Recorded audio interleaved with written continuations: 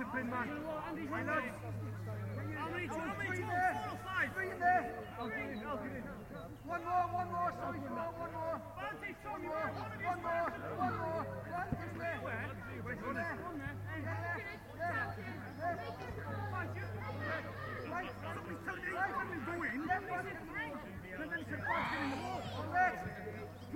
Yes, I want you in.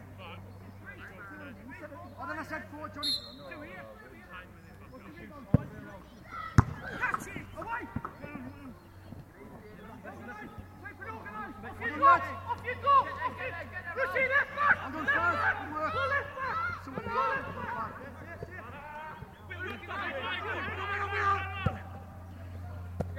Don't foul! Well done, lads. Well done. Sorry, Johnny. Well done, Johnny, good work. Johnny, get off it, Johnny! Right shoulder, mate. Right shoulder. Jack, well back that, mate. No, first. Well done. I said 3 there, I said 4. It's gone. No, but he was just up, mate. It's gone. Come here!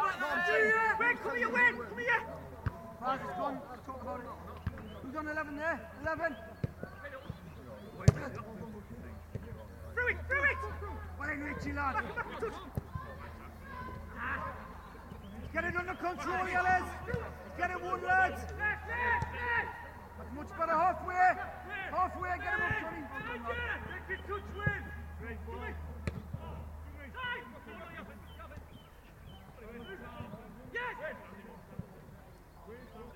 Well done, Nate.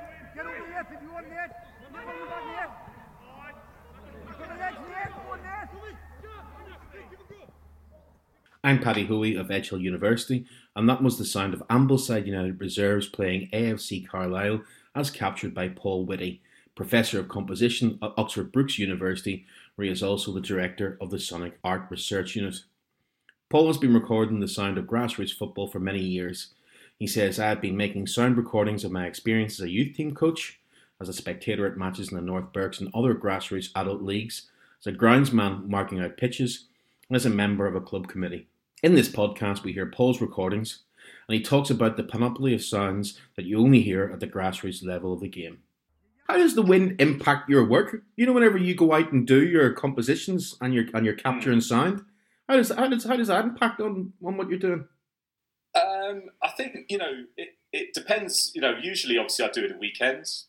So, because I like to, whether I'm recording a live match or recording, a football pitch where nothing's happening, I like to go at the right time, the time when a football pit match could be taking place.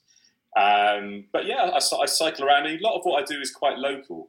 So I take the attitude that my method should be that I only do it when I come across football pitches, really. Or I don't go too far out of my way. I mean, I could take it very seriously and put together a research project visiting, 1,000 football pitches dotted around the globe, I guess, if I was to apply to the AHRC or something like that. But I prefer just to kind of encounter things. Some of the best football matches I've ever seen, I've just wandered into in a village or somewhere. And, there's nothing better, I think, than kind of hearing that sound of the match taking place. You might hear a ball being kicked, because that's quite a low frequency sound, which would reach you first. And then you begin to hear people shouting or something like that, and you come across it. I love that kind of feeling of just happening across this performative event, on a field. And are you always tooled up? Do you always have something in your pocket to record something? I've always got something. I've got a small sort of handheld Tascam machine, which isn't much bigger than a sort of 1980s mobile phone, really. So it's quite subtle. Well, I don't really like showing up with my kind of big blimp. Like Gene Hackman in the conversation. Yeah, that's right. Yeah, I mean, that's not a subtle way to go about things, because then everyone starts looking at you. They think, "Why are you recording? Are you a journalist?" Whereas if you go just with your kind of your small handheld recorder, no one really knows whether you're kind of just watching the match or checking texts or listening, or recording. And I think that's better, because I don't want, as with any kind of observational activity, you don't want those being observed to change their behaviour, because you're trying to capture that kind of brilliant kind of natural moment of people being absolutely in the game. Do you go in with any expectation? As a journalist, I'll have, as we're recording this, I was taught as a journalist to have an angle and everything. So something different might emerge out of the process of doing the conversation. Yeah. But do you go into these with a kind of aim of what you're going to capture? I try not to. I look, the two kind of, I suppose, writers who I'm really interested in, who inform my method, would be Georges Perec, who tended to just sit at cafes in Paris or wherever he was and note down what he experienced, what he saw, what he heard. And then also Michel de Certeau, who talks a lot about how you get to know a place, particularly cities. There's his famous chapter about walking in the city, and the best way to understand the city is to get down on the street and walk through it. So I think, I try to just approach places slowly. If I hear a match taking place, I walk slowly towards it, make recordings as I go, try to experience it. And obviously you get, sometimes you get these fantastic moments where you come across something extraordinary. I think one of my favourites is at our local club, Wallingford Town, who at the time I made the recording were playing in the North Berks League, which is kind of a step 7, step 8, I think, league. And there was just this brilliant moment where the referee didn't give a penalty. It looked like a professional foul. It looked like something that was worthy of a red card or at least a penalty. And one of the spectators just simply walked then up and down the pitch, talking to the referee for the next 15 minutes on the sideline, just wouldn't give it up. And everyone behind him, there were about 50 of us there, who just saying, mate, just leave it now. It's gone. He's not going to go back to that moment where he didn't give the penalty, So I think there's these sort of beautiful moments where people get so engaged in the game that they lose themselves. And I think that's the kind of beauty of it. And I certainly find as a coach that I love that kind of 90 minutes of being lost in the game. I sometimes I must say I turn too much into a spectator and end up ball watching, which is fatal, because I should really be watching what my back four are doing, rather than just watching where the ball is. But I think you get drawn in, and I love that fact of just getting drawn in, and your attention gets kind of drawn to some particular aspect of the game or particular players, the way they behave, the way they talk to each other, that kind of thing. Ages ago, there was we were just talking about Twitter, weren't we, before I started hitting record, and there was a great, from some years ago, I think Peter Hooton from The Farm sort of set it up, and it was things you hear in Sunday League. It was a hashtag, and one of my favourite Merseyside-isms is in Sunday League or any kind of amateur football is a galumphing centre back who just shouts from the top of his voice, "Get into these are shite." I don't know whether that exists anywhere else in Britain. These are shite. No, that's great, because one of my favourites in our league, and I think it's probably pretty universal, is "they don't want it." Oh yeah, there's nothing more hilarious than that. And then of course someone says, "Yeah, we do want it," Yeah, or it's the lad who screams. It's somebody, maybe your left back's not having any. He doesn't fancy it, lad. That's right, I know, and I love that. And I think, but what's interesting and something that I will be looking into in a bit more of a kind of, I suppose, coherent way, is I am looking for kind of regional differences between the talking on the pitch. And one of the reasons for that is I grew up in the West Country, and we always called the head the Swede. So on the Swede, mate. It's always that kind of thing, And I went back there recently. Some of my family still live there, but it seemed that kind of the football talk, certainly in the Macron, Exeter and Devon League, was much more estuary. That kind of West Country twang seemed to have gone. So I think that's certainly something I'd really like to investigate, and also looking at how it affects the women's game as well. So looking at how the talking might differ in the women's game regionally and so on. I think it's definitely something. It's a rich oral culture. And actually, a lot of it will be lost. So the kind of things you're saying about hearing on Merseyside, is that something that still happens, or is that a phrase that's going to die out and it's only remembered by, men of our age, men of a certain age who experienced football in the 70s and 80s as a kid? I don't know. So I think it's important. It's a really rich verbal culture, which I think deserves some attention.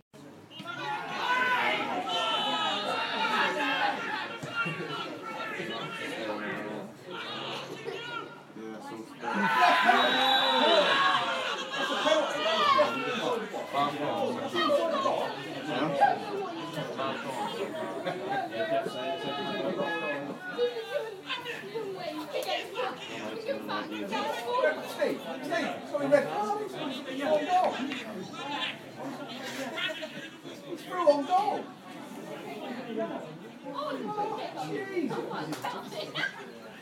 spoke to him, is he?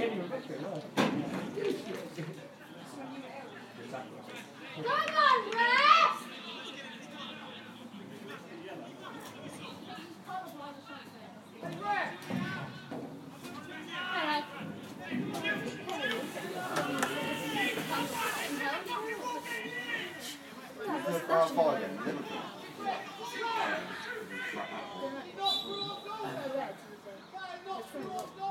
I've seen.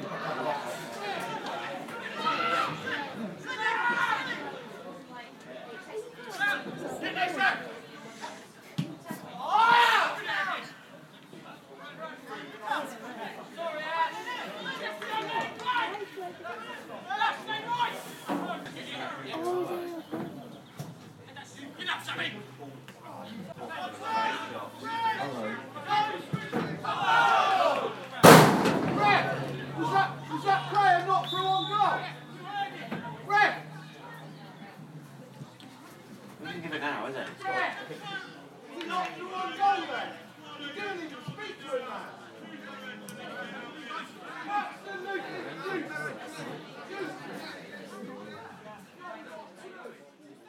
I was talking to Danny about he chose James Brown's biography because he thought that it told him a lot sociologically about the role that sport plays in, the formation of identity and the formation of friendship and stuff like that. But he also said is that the move towards small-sided football and games that are played indoors, for instance, away from, we've seen 11-a-side grassroots football slowly disappearing altogether. Will that change the sound of football and how we communicate one another in gyms and in 4G pitches surrounded by cages and nets? Yeah, I think that has a massive difference, and I think one of the reasons is obviously any kind of indoor arena is very resonant. It's not usual you'll be playing your five-a-side against with spectators. So spectators soak up a lot of sound. If you've got an empty gym, it's 5v5. The noise of literally of your shoes on the floor is going to be enough. So it's actually very hard to talk. Yeah. Whereas on a field, or a park or a recreation ground, in an open space, the talking is something that can happen. One of the things I'm really interested in, though, actually, in terms of how the talking can be limited by situations, is traffic noise. So I've visited quite a lot of pitches in Oxfordshire near the A34, which is a big trunk road running north and south. There's one pitch in particular at Drayton where it's an onslaught. I mean, the pitch is about 150 metres away from the A34, and it's an onslaught of traffic noise. And I've been to matches there. It's hard to hear the players talking. And I've talked to some of the spectators, some of the sort of locals watching the match. I said, look, don't you find this difficult? And they say, oh, we're used to it. So actually, Drayton have got a very good home record. Because I think away teams can't communicate. There's no point shouting "man on." You can't. No one's going to hear that. So whereas I think Drayton they must have a very finely attuned hearing based on frequencies of the A34 and the commands of their teammates. I don't know. I mean, it's certainly interesting. But five-a-side doesn't have that same verbal culture. It tends to be a lot more personal, doesn't it? Yeah. Because you use people's names a lot more, I think, maybe, and you tend to be mates rather than just playing in a squad. I think it has a different verbal culture. That's certainly also interesting. Yeah. Have you tried to record like basketball or volleyball or other sports that predominantly take place inside? Do you know what? I haven't. I mean, it's curious that I've had quite a lot of people have mentioned to me that this is something that could move across sport, certainly grassroots sport, and I think I am interested in that. But I think I have such a kind of obsession with going to football that I can't quite escape that. I wouldn't have the same engagement with a basketball match as I have with a football match. It's difficult. I've always had that problem. I can't really commit to other sports. I kind of go through phases when I'm sort of into it, and then it just drifts away because really I love football. I love the culture of the game and the sound of the game. I'm just wondering if I played a lot of basketball when I was a kid, but I was wondering whether it would just be a mixture of like squeaking trainers on wooden boards and the occasion. For instance, like volleyball, they tend to erupt into a massive kind of noise every time a point is won. especially Latin. So would all you get would be like squeaking on a kind of polyurethane floor, punctuated every 90 seconds with groups of people just shouting randomly. Well, that's right. I mean, also, I guess in basketball, there's much less space. So the sound making is happening in a much tighter area. And there is obviously that squeaking of kind of trainers on, gym floors, that kind of thing. And the bouncing of the ball, that's a really resonant sound. So that would take up a lot of the bandwidth, I think, in that situation. However, I did have a student who was a hockey player and did a lot of work around hockey, outdoor hockey. Yeah. And, of course, one of the absolute classic sounds is the sound of the hockey ball hitting the sideboards. Yeah. I mean, that's a beautiful sound. Yeah. I really like that. And, the clash of hockey sticks, kind of, the ball being caught by the goalkeeper or deflected by the goalkeeper from the pads. There's some great sounds. So I think if I spent enough time, my interest in sound would get the better of me. And whether it was football or not, I would be kind of fascinated by that. Yeah. It's like when the Tom Waits was asked for his favourite sounds, and he produced, I can't remember how many there are, 20 or so, and I think one number 15 or 16 was a ball game on the radio. Yeah. And I still, my mates are kind of think I'm a bit mad, because if it's a choice between going to a pub to watch or somebody's house to watch a Gaelic football game on a Sunday, or listen to it on RTE on my smart speaker or on me, as it used to be, the old long wave, I'll take that all the time, because I think you get much more feeling of the atmosphere of a big match than you do with it being sanitised across TV. Well, I completely agree with that. I mean, I've written a bit about the experience of kind of growing up in mid-Devon, listening to football on the radio. And, football was always, was always somewhere else, miles away. So this idea of kind of tuning in was kind of brilliant. And, of course, you get not only the kind of sounds of the match, but you also get the sound of the radio sound, the sound of the speaker, and so on. So it's kind of a really kind of beautiful sounding experience. And of course, in the evenings with medium wave or long wave, the sound comes and goes. Yeah. So if something happens, the crowd roars, and you've got no idea what's gone on, because there's just distortion everywhere. So it's really, really difficult to deal with, I think, in terms of telling what's going on. But the texture of it is beautiful. Really lovely. Have you done professional sport as well? What's the difference between professional sport and grassroots sport? Well, the thing about professional sport is I am really interested in, professional football, sorry. Yeah, I think I'm really interested in dealing with the kind of the talking in professional football. And actually the fact that things might be going on behind closed doors would be really interesting to make recordings of that. To actually, because of course, what the players say to each other, the way they deal with things professionally, on the pitch, you can't hear. It's not part of the sounding culture unless you're at the match. So the mediated experience is interesting. I gave a presentation at the last Football Collective conference about the sounds of a kind of highlights package of a Leeds v Reading game, because I'd been to the match, and so I thought what I would do is kind of compare those sounding experiences. And of course, the mediated experience is sort of hilarious, because you hear the ball being struck, but only within a kind of 15-metre radius of the microphones behind the goal. So the middle of the pitch is like this strange land where you don't hear anything that's actually happening. You see action, but you don't hear it. And I know that stadiums can be like that, but you always get a sense. You get a sense of the air vibrating. You're there. You're kind of part of the experience. But there's nothing better, though, than hearing a beautifully struck shot hitting the net, or cracking against the crossbar. And that you still get even on highlights packages, but also in real life as well. Yeah, I love that. That metallic ching when a ball goes in exactly the corner of a goal and hits that sort of back stanchion that they now have. It's a crisp ping. I was really interested by that, because the new goals all seem to, they have this kind of metal tube, don't they, which runs around the bottom of the net, kind of anchoring the net down. And of course, when the ball hits the back of the net, that rises up and then hits the ground. So that's the standard sound now of a goal being scored. I have to say, though, the thing I would like to hear again is the sound of Trevor Brookings scored a goal against Hungary in the qualifiers for Spain '82. I remember this very distinctly, and it stuck in the kind of corner of the stanchion, this goal. And I'd love to have been there to hear that sound, or recorded that sound. Because presumably that sound is a sound that starts but then stops immediately. Yeah, there's no resonance. It got wedged in the kind of, the stanchion. It's beautiful, yeah.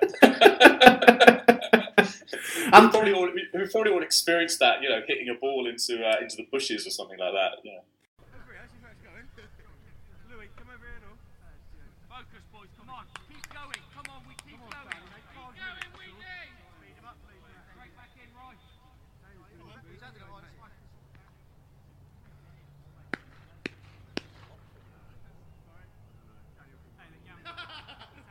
Charlie, kill it! Take the gamble. Tommy's up.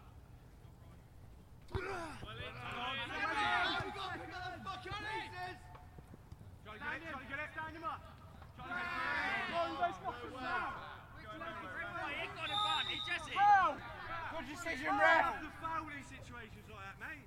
He ain't got no fun. Just John. Did it, any. Where you fucking going, mate? Get here. Come on, boys, in. Come on, Wheatley. Charlie, sit back. Ref, work, you stop back. Away, Jamie, away, mate. Go on, off his back. Hold it. That's our 3-1, Jamie. That's our foul. Go, Louis, go, Louis. Let's go, boys. Let's go. Come on, boys.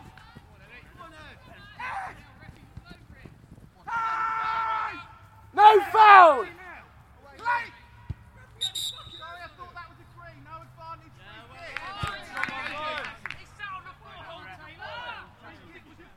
Taylor, do it! Come on, boys! Come on, Wheatley! Come on, Tails! Come on, Taylor. Come on, Tails! Ryan! Give it, Martha! Mate, think about this. Hey, boys, what are we doing back here? Get out there for the spillage! Hey, get up! Get up! Get on the spillage! And on the BBC show that I listened to that you sent me, you ask yourself that question of when goalkeepers kick the soil off their studs on a goalpost, and then did that sound differently when you had leather studs on a wooden post, and what would that sound like? Yeah, I'm really. I suppose one of my real interests is in sort of sound archaeology and thinking about how our soundscapes have changed, which of course is fascinating at the moment with the changes as a result of COVID-19 and the way our everyday soundscapes have changed. But I think particularly that was about a match that was held at a village called Oving, who have one of the oldest cup competitions in the country. It's been running since the 1870s, I think. So I and on the same pitch, other than I think there were a couple of seasons where it was elsewhere locally. So I started really thinking about, each iteration of that final of that Oving Cup competition being a kind of, another layer of sounding. So, and then thinking back to, what that would have sounded like 100 years ago, 120 years ago. Yeah, and I think, those kind of classic sounds, we all know that sound of the goalkeeper tapping their studs. There's probably no mud in it. It's just a kind of habit, isn't it?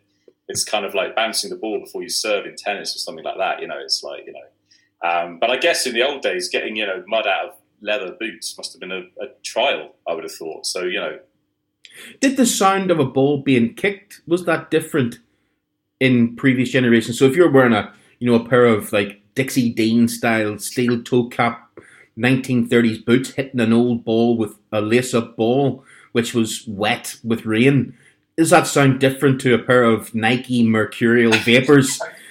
I mean, it's got to be, hasn't it? It's got to be. I mean, I think what it would have been is there would have been lower frequencies because the ball would have been heavier, boots would have been heavier. The materials were kind of denser in some ways, so it'd have had a proper thud. I mean, hearing a ball kicked on a Paris recreation ground now has a great kind of thud, and it really cuts through.